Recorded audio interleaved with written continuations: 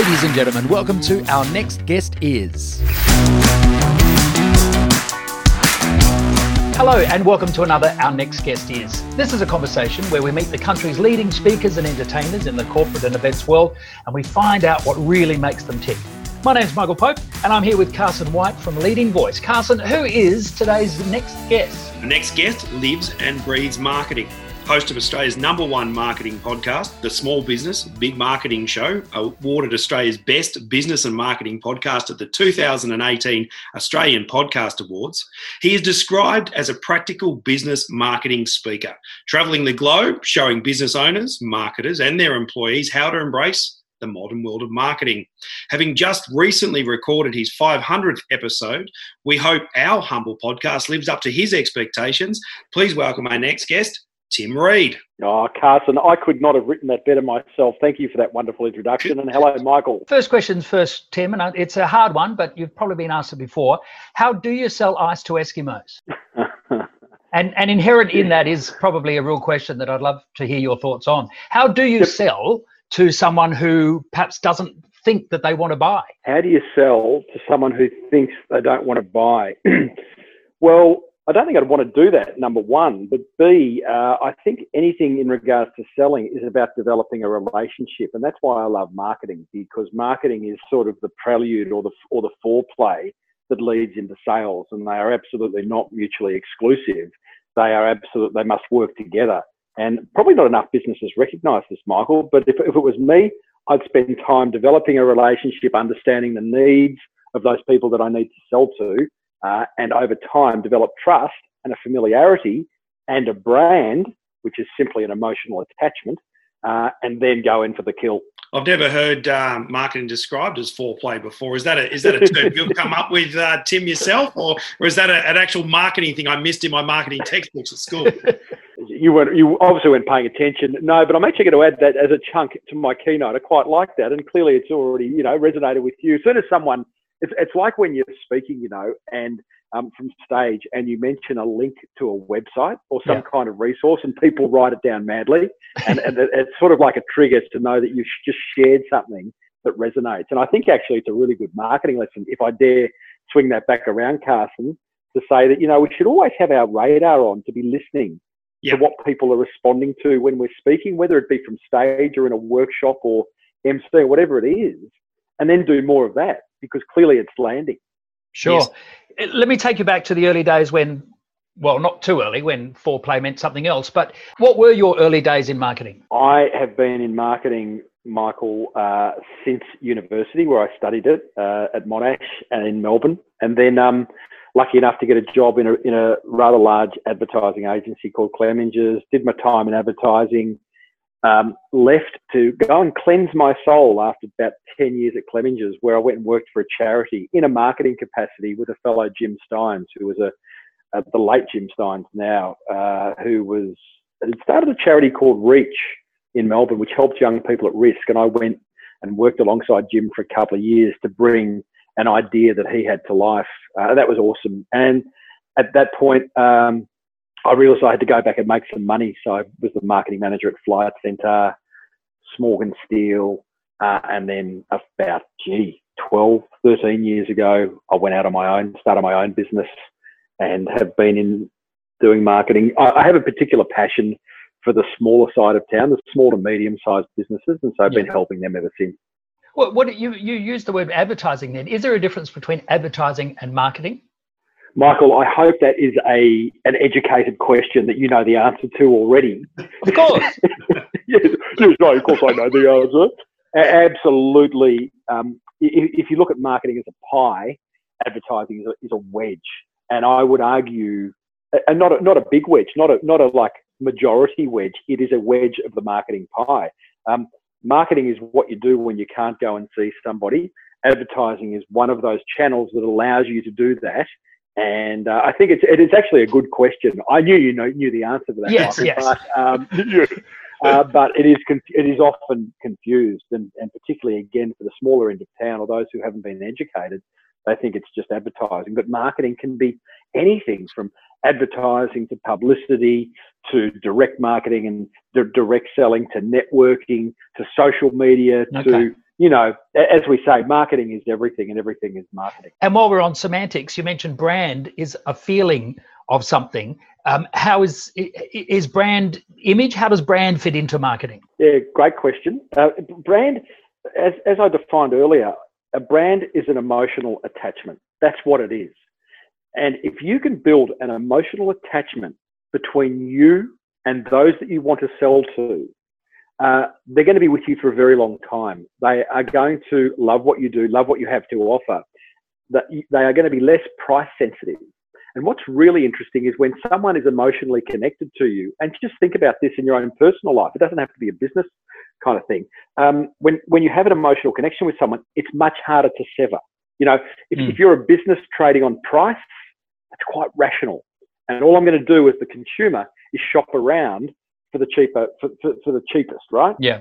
Whereas if you've gone to the trouble of developing a brand and an emotional attachment, then I think you're in a much stronger position with your prospects. Tim, you mentioned advertising before and how it's a wedge of marketing, but advertising has changed significantly. Well, as far as I see it, in the last decade, through the internet and social media and things. What do you think is the single biggest change that advertising has gone through? It's just moved online. And it's much more accessible by businesses with very minuscule budgets. So if we go back, the change that you've noticed is that advertising, as our generation know it, Carson, was TV. It was what we call above the line: TV, radio, outdoor, newspapers, magazines, expensive, and really reserved for those big companies that. Your top 500 sort of companies or even less. Advertising has moved online to where, you've got Facebook ads. You can get for a few cents a click. Google AdWords, a few cents a click, depending on what the category you're in. That said, where advertising's moved from a geographic sense, and I do that in air quotes, to online is one thing, but the fundamentals of advertising remain absolutely the same. Like if we were talking back in the day, it's like, I want to advertise in the newspaper. Oh, okay. Well, first of all, you've got to do some work on the medium, like which newspaper, right-hand side, left-hand side of the page, early in the paper, later in the paper, colour, mono, all those kind of rational decisions. And then you've got to make the decisions around message. What am I going to say? Am I going to include an image? Is it long form copy, short form copy? What's the headline? What's the call to action? All those questions apply just as equally online. If you're going to advertise on Facebook, to who, when, how often, what's my headline, what's my copy? And I assume another change that you've noticed since those uni days is that advertising wedge is smaller in the pie of marketing, as all these other avenues have opened up, and as we understand more that it's about relationships and not just putting an ad in a paper.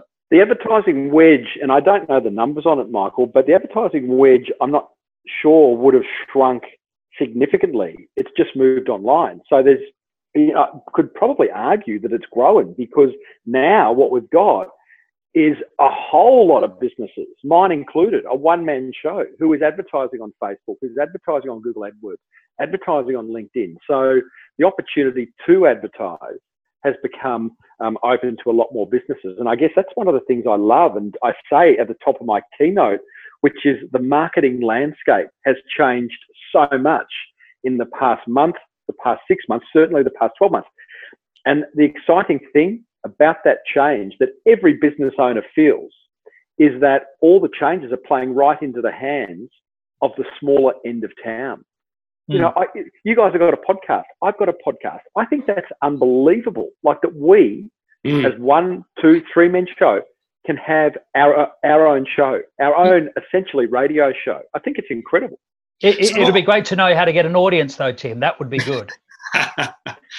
Well, you said that with a wry smile. And A, you've got an audience.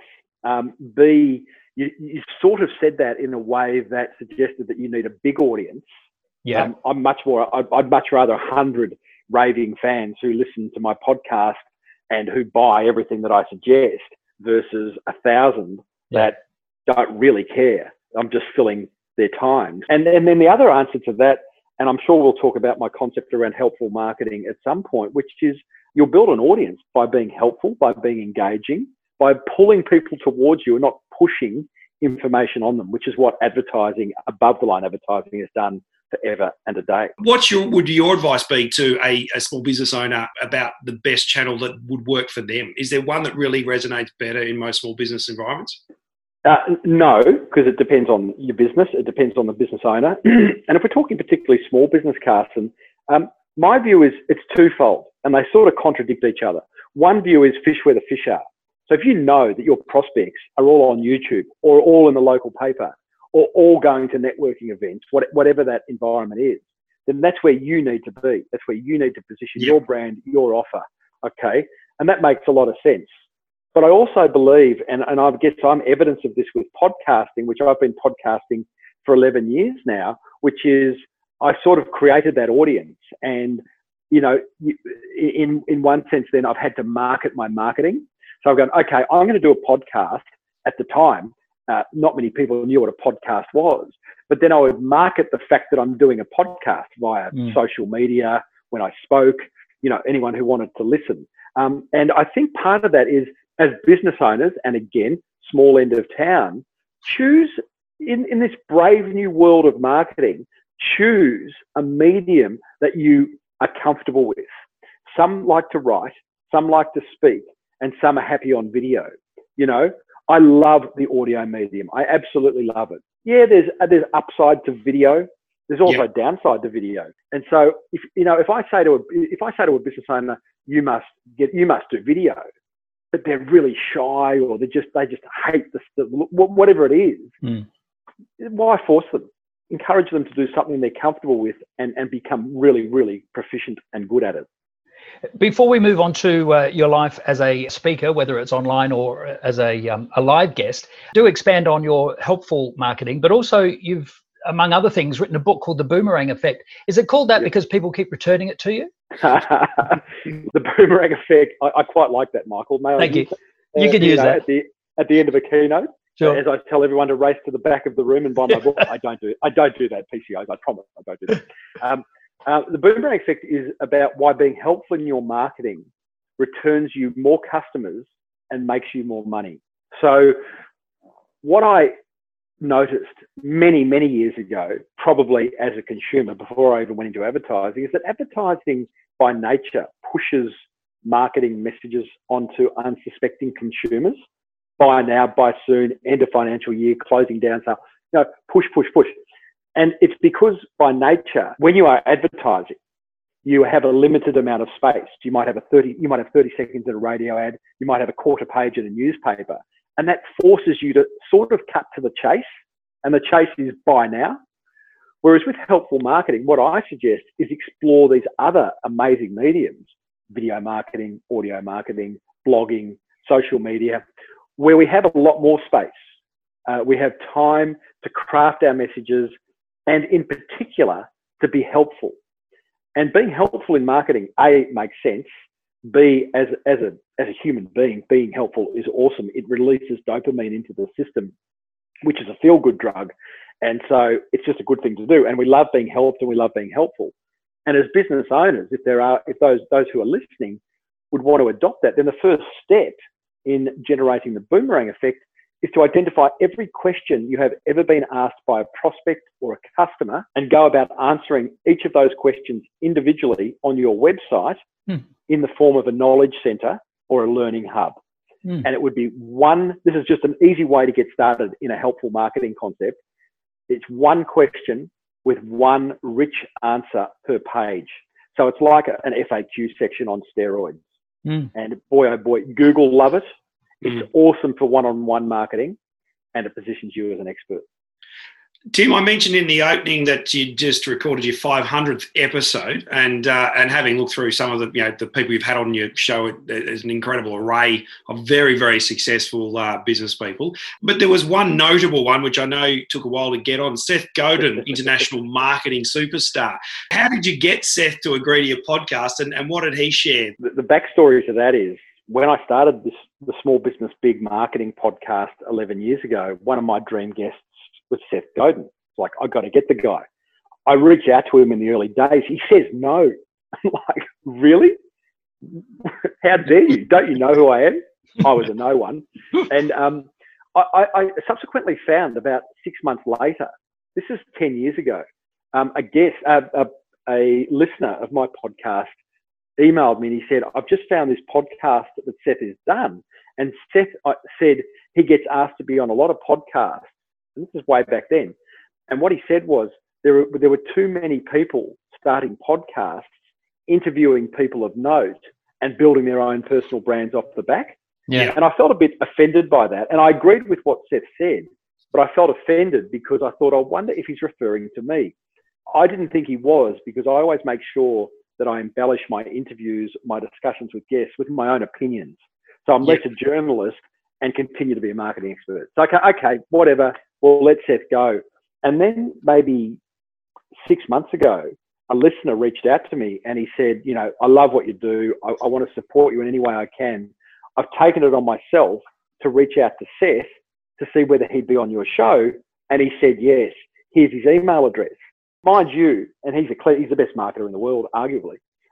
He had something to promote. He was actually coming to Australia for live events. So, of course, he's going to say yes. His wife actually runs the most successful gluten-free bakery in New York, and Seth has had nothing to do with that. So I actually asked him at the top of the interview about that and why it's so successful. And what he said, it's successful because it's not for everyone, but it might just be for you. And what he meant by that is that own a niche and be brave enough to really just focus on that niche of people to sell to. He thinks every business needs 1,000 raving fans and no more. That was really interesting. And you feel like you're going to polarize people when you do create a niche, but you're also going to develop people who absolutely love what you have to offer. So from all this knowledge that you've got over many years, both from your own experience and also touching base with other people, how did that transition go from knowing all of that and advising people to now presenting at conferences and the like? I had no idea businesses like Leading Voice existed. This is about, I'm going to say 6 years ago. So one day, Michael, I was sitting outside my kids' school waiting for pickup, and it was mayhem, and there was traffic and kids and cars everywhere, and the phone went, and I thought, I'm not going to answer this. And I thought, no, I will answer it. For some reason, I answered it, and there was a lady at the end of the phone, and she said, you don't know me, but I've got a client that knows you, and they want to fly you up to Sydney and have you do a roadshow. And I'm like, wow, that's cool. I don't know what a roadshow is, but I'll go to Sydney if someone wants to fly me to Sydney. It turned out to be a large insurance company, the marketing director of which was a fan of my podcast and thought that I would be an appropriate person to do an 8-city roadshow. Like, you know, right. Now that I've done a lot of speaking, like an 8-city roadshow, that's just gold. Yeah, great. And so I met with the client. They said, yeah, great. We love what you do. We love what you're about. Made it clear that I'm not a speaker. Oh, by the way, the lady who called was from a speakers bureau, which I didn't know what they were either back then. Big learning curve. Big learning curve. The roadshow went really well. Of course, I had no prepared keynote. I had nothing prepared. I wasn't a speaker. I wasn't a workshop facilitator. But I took that as a sign that, hey, this is just an opportunity to share what I know with people who know a little bit less than I do. And I'm going to be in service to those people. And that's a mindset that I carry on stage with me to this day. Otherwise, I would freak out. So what might a PCO expect now when they hire Tim Reed? What offerings do you offer? And here is your 60-second of marketing. Primarily a keynote speaker around the topic of helpful marketing. And I also do MC, and I run workshops. And I particularly like to run workshops around things like podcasting, blogging, helpful marketing concepts. And what they can expect is pretty lively, upbeat presentation that is incredibly practical. I'm not one for theory. If I ever introduce a theory, I'll always back it up with a story, practical case studies. And because I've interviewed so many, hundreds and hundreds of successful business owners, I have so many case studies to back things up. They were like this before they embarked on a marketing initiative. This is what they did, and this is what they achieved as a result of it. So I have, example after example after example of that. And one of the things that people say to me, Michael, around my podcast, and I think it equally applies to my speaking, is they say, why is your podcast the most successful marketing podcast in Australia? I actually personally think there are better marketing podcasts in Australia. But what I pride myself on is finding that intersection between educating people and entertaining them. I can't educate 100%. I just personally find that boring. And I can't entertain 100% because I'm not a stand-up comedian. So, but if I can find that sweet spot by, hey, here's a point, business owners in the audience, that I would love you to understand around your marketing, and I'll back it up with a story and a little bit of a smile. It won't necessarily be a belly laugh, but it might just be a little smile that helps them remember it. And that's what PCOs can expect by booking me. Ridiculously clever marketing ideas that built amazing businesses. So there's 10 of these ideas that you share in your keynote, Tim. Do you want to share a couple of those? One that comes to mind, which I absolutely love, and I think as wacky as it is, I think it's very achievable. It's product demonstrations on steroids. So I came across this guy, Tom Dixon, a few years ago, and Tom is an engineer. He's a dyslexic engineer, and he loves inventing things. He owns a company called Blendtec, which manufacture all those blenders that you see in Boost juices all around Australia, and he's actually based in Texas. And Tom, in order to sell his blenders, created a YouTube channel called Will It Blend. And on Will It Blend, Tom wears a white lab coat with the safety goggles. He looks like a complete mad scientist. And he blends everything from iPads to hockey pucks to any glow sticks. And he stands there at the top of each little YouTube video and he goes, "It's Tom Dixon from Will It Blend. And today we are going to blend an iPhone XS. And the big question is, will it blend?" How ironic that he's taken the idea of 6 steak knives and used them as cutting utensils to promote his blenders. That's right. Now, what I love about that is that those blenders, actually everything he suggests he's going to blend, it blends. So it actually proves just how good these blenders are. Right. But it puts such emotion and a smile around what is an incredibly dry topic. Some of the other things I share in that keynote is, there was a series of radio commercials by Dan Presser from Sunraysia prune juice, right? And who likes prune juice? Yeah, will blend. They can have it. But he created a series of radio commercials over the years that created a multi-million-dollar brand of prune juice. And understanding that creative strategy behind that marketing. There's another example of a roast chicken guy who owns a roast chicken shop in the outer Melbourne suburbs who uses Facebook Live so incredibly cleverly. There's an electrician with a 21-step customer mantra that I share. It's my most popular podcast episode ever. So just lots and lots of practical ideas that businesses in the audience can implement immediately. Yeah, fantastic. Tim, unfortunately, our time has come to an end. Great Michael. meeting you. It's fantastic that you've put your experience and your passion and your desire from those years of working with the top brand manufacturers and then touching base with so many success stories and getting those nuggets, putting it all together and creating the Tim Reed brand. It's absolutely fantastic. If you could just perhaps in the future work with us on our marketing, we'd very much appreciate it. I think you're doing okay. Well done on having a podcast, by the way. There's not enough of them. Thanks, Tim. There's 2 places I want to send you to find out more about Tim. One is his podcast, which is spoken a bit about in this interview, which is the Small Business Big Marketing Show. And the second is, of course, his website, where you'll find all things Tim Reed, and that is timreed.com.au. You've been listening to Carson White from Leading Voice and your MC, Michael Pope, with Our Next Guest Is. More guests can be found through iTunes or just visit www.ournextguestis.com.au. But until next time, let's take a break.